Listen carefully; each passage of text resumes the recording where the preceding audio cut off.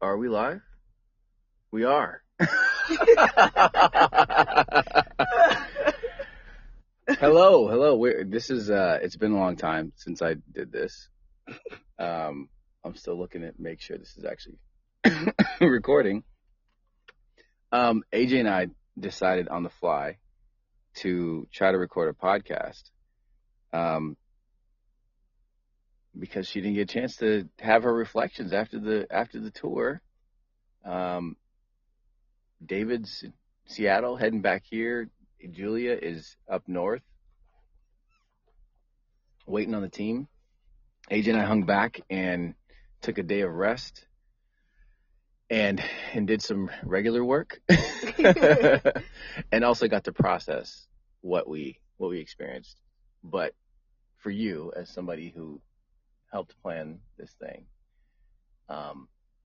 what's your general reflection of the whole thing? How do you feel after having a day to think about it? Surprised that I pulled it off, to be honest.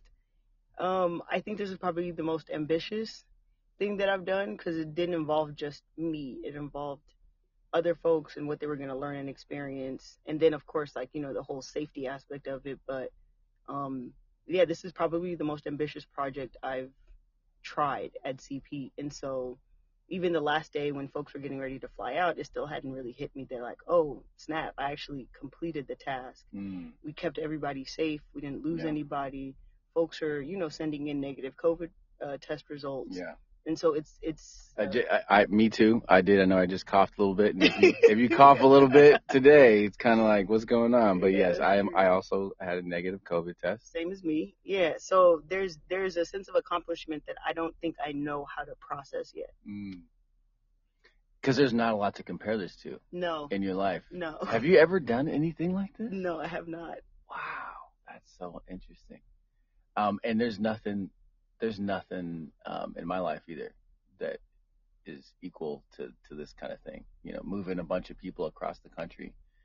And and this is not like the only thing. We're about to go do. We're to go do more stuff. Do more stuff where we move people across the country, which is difficult by itself, and also during COVID. But this learning tour it's not just a trip that was born out of nothing. This came out of a lecture series that you and David did, right? Yeah, we did the Lost Cause lecture. We've done it, I think, twice now.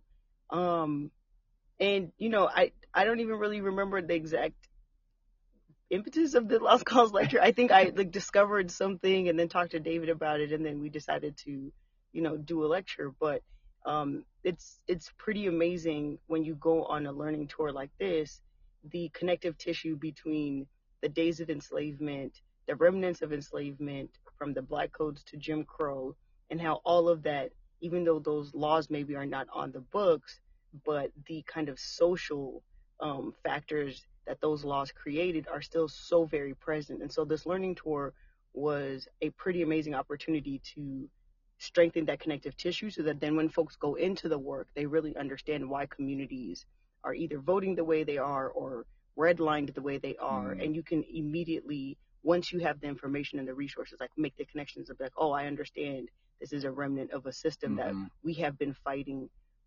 since the beginning.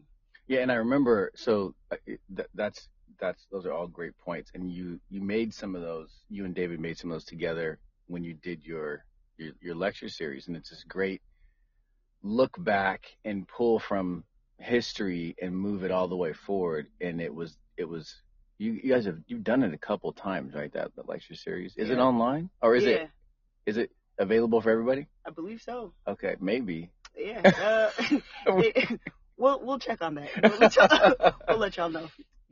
If you're super interested about it, I think by now you can, message David or AJ and probably get a link to it. It's one of the best lecture series that CP's put out, the two of them together.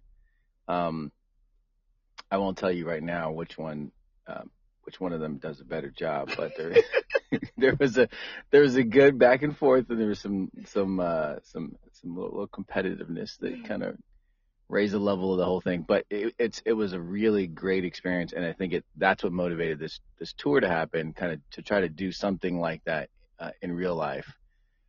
It took a different turn though, because you wanted to apply it to the state, right? You can't just you can't do the same exact tour anywhere in America, because initially you were going to Alabama. When it switched to Virginia, it became something totally different. What are the parts that were Virginia specific that were not going to be a part of the Alabama one? I mean, I don't know if you guys have heard of this small project called the 1619 Project by this lady named Hannah Nicole Jones. She's, I don't know how many people know of her, but the 1619 Project was probably the jumping off point for me in my interest in colonial Virginia. Literally, enslavement was born in this space, both in the idea and also its codification in law. And so what Virginia means to democracy, what Virginia means to the lineage of enslavement is unlike anything that you will find in any other states. The Alabamas and the Louisianas and the Georgias are definitely important for the overall story of the history of this country, but Virginia is really the starting point. And for me, the way that I research is I always want to figure out, how did this thing start? Who were the players? And that was the important aspect of really having the learning tour be about how did Virginia start? Because even now, we drove past we went to the Virginia State Capitol, and there's construction, and they have those sometimes mesh images that are on fences in construction sites. We see them in Seattle when Waterfront Seattle was being built. They would have different facts and stuff, and we drove past one, and it said, Virginia serving the people since 1619. Oh my goodness. And it's which people which people were you serving in 1619? So imagine Virginia in 2021 being bold enough to put that in a space where so many people can see it, and we all understand what was happening in 1619 thanks to folks like Hannah Nicole Jones. And so that immediate juxtaposition between the past and the present is what makes Virginia so fascinating to me. And so you had these visits to these historical places that are tied to the birthplace of slavery. And then we also got to connect with folks that are fighting the legacy of slavery, talking about the advancement of the emancipation movement in formal spaces like in government with Senator Jennifer McClellan, and out in the streets where change is sparked, actually. And you brought in folks that were involved in the BLM protests over 2020. The range of experiences, of emotions, of stories that even I joined in the back half, that even I got to witness. It was an evolution of our learning tours, and this is probably the best one that we've ever put on. Kudos. Kudos. Well done. Thank you. But what was of these pieces, what was the part that was most compelling for you personally that you experienced? Because these things, you build these, you put them together. Yeah. And the information is already, when you read it, you're blown away by it. Because I talk to you often, and you're like, yo, this is crazy. And that's before you even get a chance to go. So you're already wowed by this stuff, and you've been here before. So you've already had these moments where you were personally kind of blown away. So you share some of the feelings that people have, but you didn't have them exactly at the same time on the trip. So was there a moment on the trip that you were like, this means a lot to me, and I'm experiencing this live? Yeah. I don't know how, I don't generally say it out loud, but I am very hesitant to call myself a historian. I think due to the way the educational system is built, it's you have to have the certification in order for you to call yourself the thing. And so I'm kind of a vigilante, a Batman historian, if you would say. I'm kind of a rogue historian. Rogue. Yeah, but I wouldn't put the title of historian on myself. And so we were at the Emancipation Memorial on Browns Island in Richmond, and we were meeting with Senator McClellan. on the Emancipation Memorial, they have 10 figures, some from before the Civil War ended and some from after. And these are Native Virginians who have done really amazing things in the fight and push for emancipation. One of them happened to be, a woman named Mary Bowser, who I had randomly stumbled upon in one of my rabbit hole days, and really took a personal liking to. And so I tried to find everything I could find about her. And so Senator McClellan, was talking to us about these folks and got to Mary Bowser. Wait, can you give us a little preview? You don't have to say exactly her whole thing, but what what's the Cliff's Notes on Mary Bowser and why she's so cool? Yeah, Mary Bowser was born into enslavement and then was quickly freed by the woman who owned her. The woman who owned her was a woman named Elizabeth Van Lew, who happened to be a Union spy in the heart of the Confederacy, which is insane in and of itself. Mm-hmm. She eventually educated Mary Bowser because she realized how brilliant she was. And so imagine this woman who owned you at one point, owned you and your family, frees you, realizes your intellect, and then sends you off to school. The awesome part about Mary Bowser is she had an eidetic memory. And so, one, that simple fact shows the pure intellect that a lot of Black people had and have now, that is pushed to the side literally simply because the color of their skin.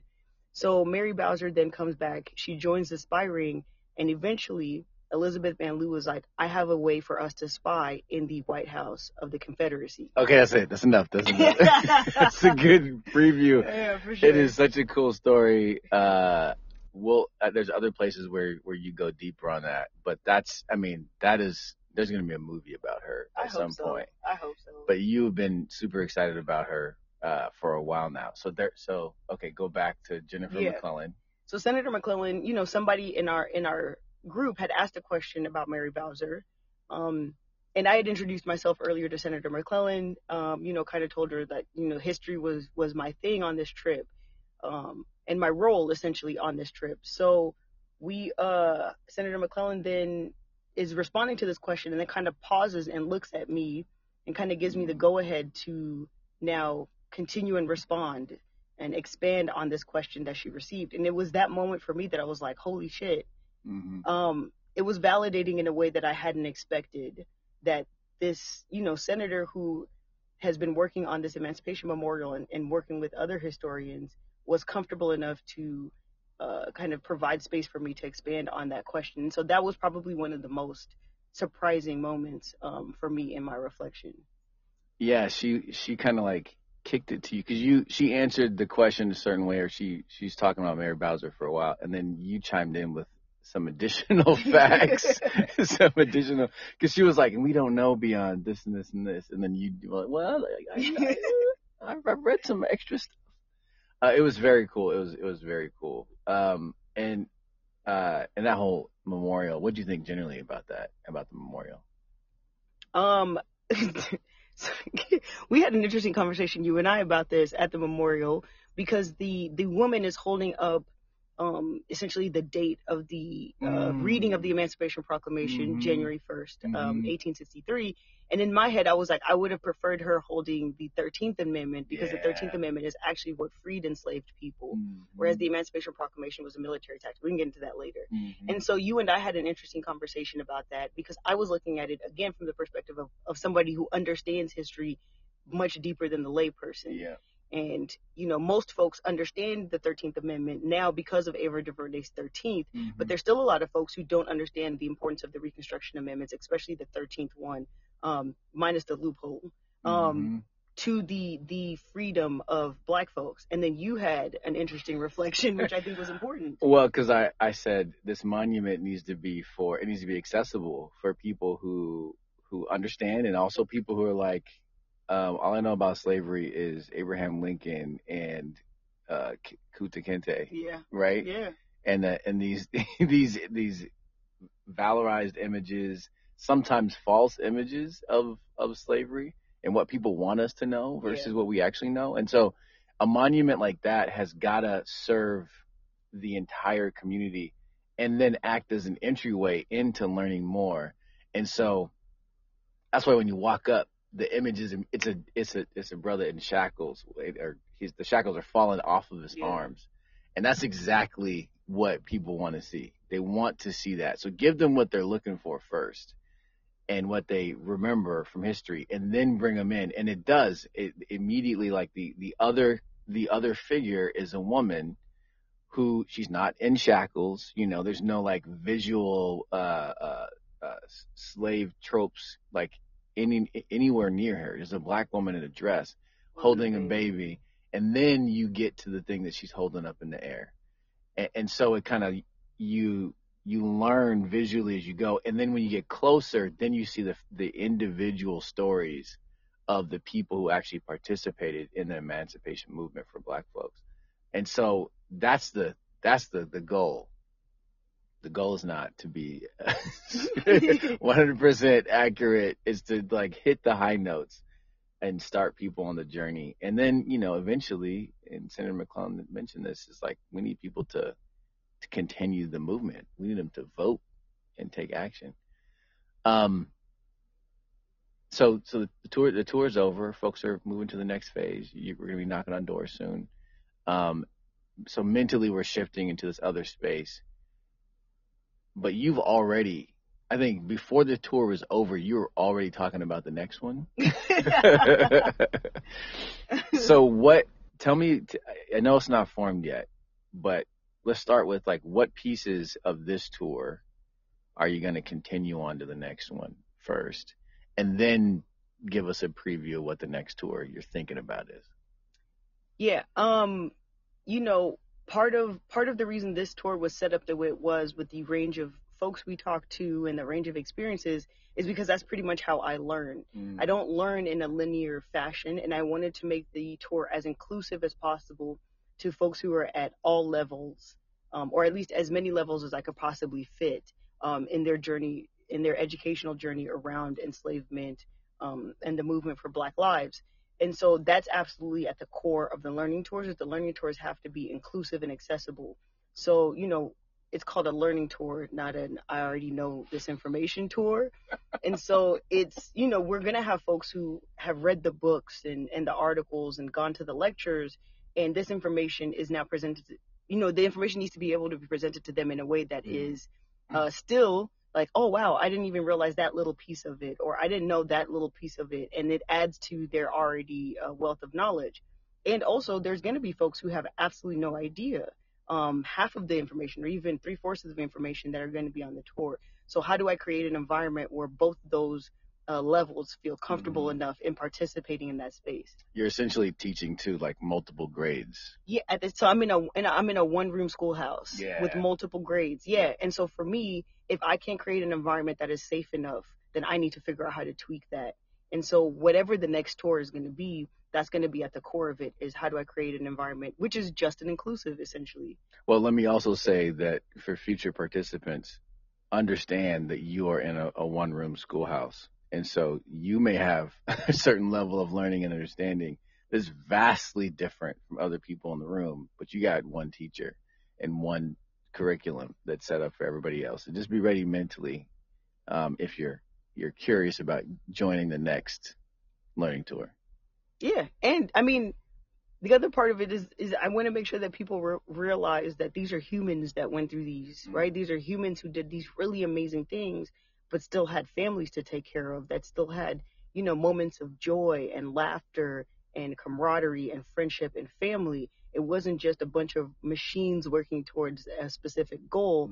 I always want to humanize history, because it's really easy to kind of read these folks as part of a data point.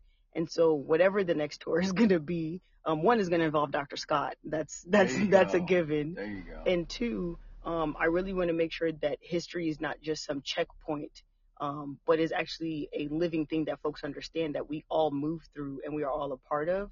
And if I can hit those 2 points, then I feel like I'll be all right. Okay, you want to talk about what the next one is? Like where? Sure. We're going to Texas. Hey. It's going to be awesome. Yeah, we're going to go to Texas with Dr. Scott. And it's going to be part kind of book launch for Dr. Scott. And one of the awesome things is we are working on gaining access, and also hopefully a meeting with the head of the Lyndon Baines Johnson Library at the University of Texas, Austin. If we can snag that, imagine us being able to talk to Dr. Peniel Joseph, who runs the library.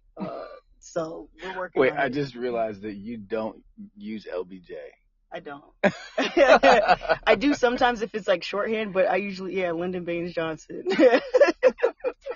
I might just call him Lyndon B. Johnson, but yeah, I normally do. Yeah, I didn't even realize that because LBJ to me is LeBron James. So whenever folks say LBJ, it like takes me a second to realize, oh, we're not talking about LeBron. Like, LeBron's not that old. No, he's not. LeBron's in Texas. What is LeBron doing in Texas? The Voting Rights Act. What is happening? He does help with voting, though. He does help. Promote He does promote it. True. Okay, that sounds super exciting. There you go. Exactly. That sounds super exciting. That's enough to whet people's appetite. I hope so. That is gonna. More news on that later. Don't worry. Don't look at the website. It's not there. She hasn't had a chance to put it up yet. Still being fleshed out, but it is gonna involve Dr. Terry Scott, and some other fine folks in Texas. Terry's home state, and so she's. Oh wait. She was born in Illinois, but yeah. Wait. Where she go to school? She went to school. That's right. Warren is from there. Yeah. Okay, so now we getting real personal. Yeah. Who's Warren? Warren is her husband. They met at SMU. Oh my goodness. Yeah. Okay, go ahead. I don't know if she wants us telling all this. She says it. It's not like I'm giving you his other details. I'm not telling you. They fell in love on a walk on the beach. No, I'm joking. They were arguing over. Okay. Douglas, but.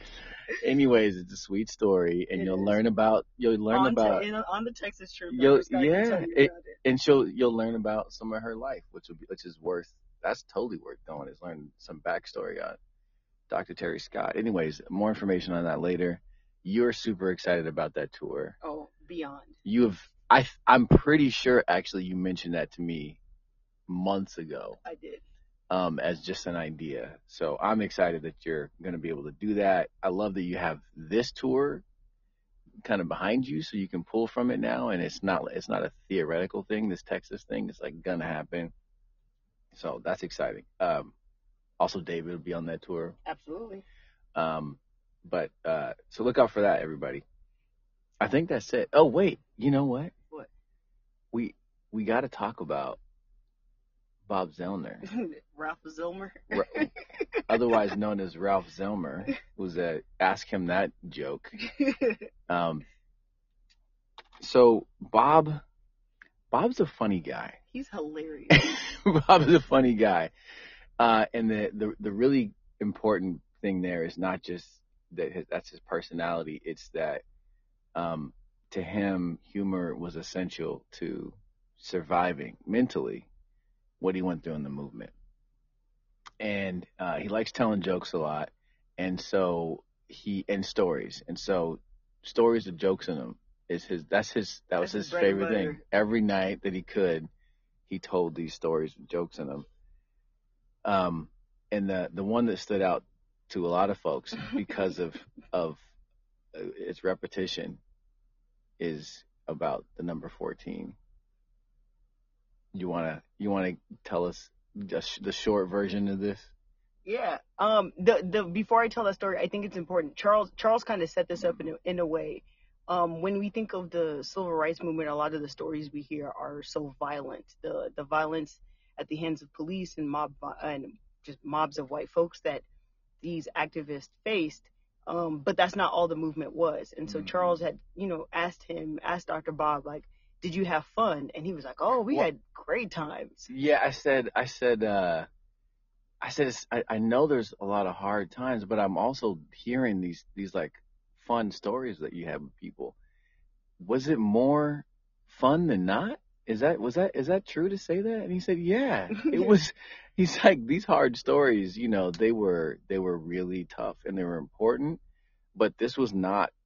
We didn't go from hard thing to hard thing to hard thing. We had a ton of fun in between, and we would not have been able to do it if we did not have as much fun as we had. Learning that Julian Bond is hilarious. Was a trained comedian, okay, and that they would practice on each other, and that a lot of the lessons that Bob Zellner has right now are from Julian Bond teaching him comedy, teaching him the actual art of comedy. is one of the best lessons that I learned about levity, about balancing the hard stuff with some laughs and some good times. But tell us this 14 thing, please. For sure. This is definitely a much shorter version because Dr. Bob's setup is one of the best setups to a story punchline that I've ever It's heard. long. It's but like 10 minutes. It's a solid 10 minutes for like a 30-second like line of a joke. And it sounds like it's gonna be this like deep, like scary stories. Like, are we about to hear about Julian Bond getting beat up? Yeah, and then ends up being something ridiculous. So essentially, Dr. Bob was telling us that they were in Greenwood, Mississippi. And whenever SNCC folks enter any neighborhood that they're setting up to do work, it's imperative for them to understand the ins and outs of the neighborhood. Obviously, for safety reasons, routine and all of that stuff is not possible. So most folks, they kind of explore the area. And so this, on this event, Julian Bond was asking the locals, like, what's in this area? Mm-hmm. And the locals was like, the general neighborhood is safe, but don't go down this street and make a left. Don't do it. Don't go down there. There's, bad stuff happens over there. Yeah, there's an insane asylum. There's an insane asylum over there. Don't do it. Yeah, don't do it. And they said there is they say there's some occult stuff happening over there, and so it's like it's sketchy. None of the locals mess with it. And so, of course, the very next day, Julian Bond is like, I'm going to go and check it out. And so Julian Bond he walks down the street and he makes the left and he sees a tall wooden fence that he can't see over. And he starts to hear chanting, 14, 14, 14. So now he's curious. He's like, what the hell? And the voices are getting, and it sounds like it's a big group of people. Mm-hmm. And so he's walking around the fence and he comes to he sees a natural kind of knot hole in the wood. And as he gets closer, the chanting gets louder. 14, 14, 14. And finally he's like, I gotta see what's going on. So he looks into the knot hole and he gets poked in the eye. And then immediately they say 15, 15, 15. And the way Dr. Bob tells that story, I mean, we laugh. And the thing also that I love about that story is Dr. Bob's laugh is one of the happiest sounds I have ever heard. It's like he's hearing it for the first time. Exactly. And also, I never really understood when somebody says, like, your eyes twinkle when you laugh. And with Dr. Bob, it's a pure twinkle. I mean, it's like the laugh is coming from his deep within his gut. And it's the lightest sound I've ever heard. For somebody who's holding as much heaviness, Dr. Bob suffers from severe PTSD because of what he survived in the movement. But when you get him to laugh and tell a story like that, I mean, it's one of the best sounds you can possibly hear. So I understand that this learning tour was difficult for folks. I fully understand that. I just have more practice with the information, but it is heavy information. And also, if this learning tour if you participated in it, or even if you attend the lectures and you leave feeling kind of sad, you have to figure out a way to turn that into energy. Because then that sadness just sits in your bones and you don't do anything with it, and it manifests in all these really different ways. And so for us, the importance for me of these learning tours is to provide people with this history and then spur them into action. Because if you learn about all of these amazing people who have survived all these horrible things, and all you leave is with the sadness of it, and you are not spurred into action, then I'm not really sure how this learning tour was beneficial for you, because you could have read all of this, in books and such. And so what I'm hoping is the next learning tour, which is going to be difficult. I'm not going to lie to y'all. Texas is hard, especially because we'll be focusing on, some of it we'll be talking about Dr. Scott's book, which is literally on lynching, right? And so what I'm hoping folks do is they find ways to take that energy that sometimes can be coursing through us that can be really heavy and say, okay, what am I going to do with this? How am I going to honor me receiving this information, me receiving these lessons, and put it towards something that literally gets us to a more just and inclusive democracy? Yeah, let me just say, I got in trouble for saying that to somebody on the tour. And I just want everybody to know I'm not going to stop. That's my job. My literal job is to get people from feeling something to doing something. And so if that's a problem, if anybody has a problem with me saying that, or with any of us delivering that message to you, that's going to be tough for you to stay in CP. CP is all about literally action. Democracy is a verb. It's about being activated and educated, and then taking that and taking action. And our job is to shepherd folks from one to the other, not just to sit in one. You got to do both. And that's why the community is so important. That's why we don't do this by ourselves, because it is almost impossible to function in the space with all this history and information by yourself. That's right. And that's also why we laugh all lot. The time. Because you got to laugh. We learned that from the folks who came before us, and we love doing it. So come with us, go through some hard stuff, be activated, learn a lot, and then come to work with us and laugh your ass off and have fun doing it. And this is the way we continue the work. It's that cycle, rinse and repeat. That's CP. Yep. So see you in Texas. All right.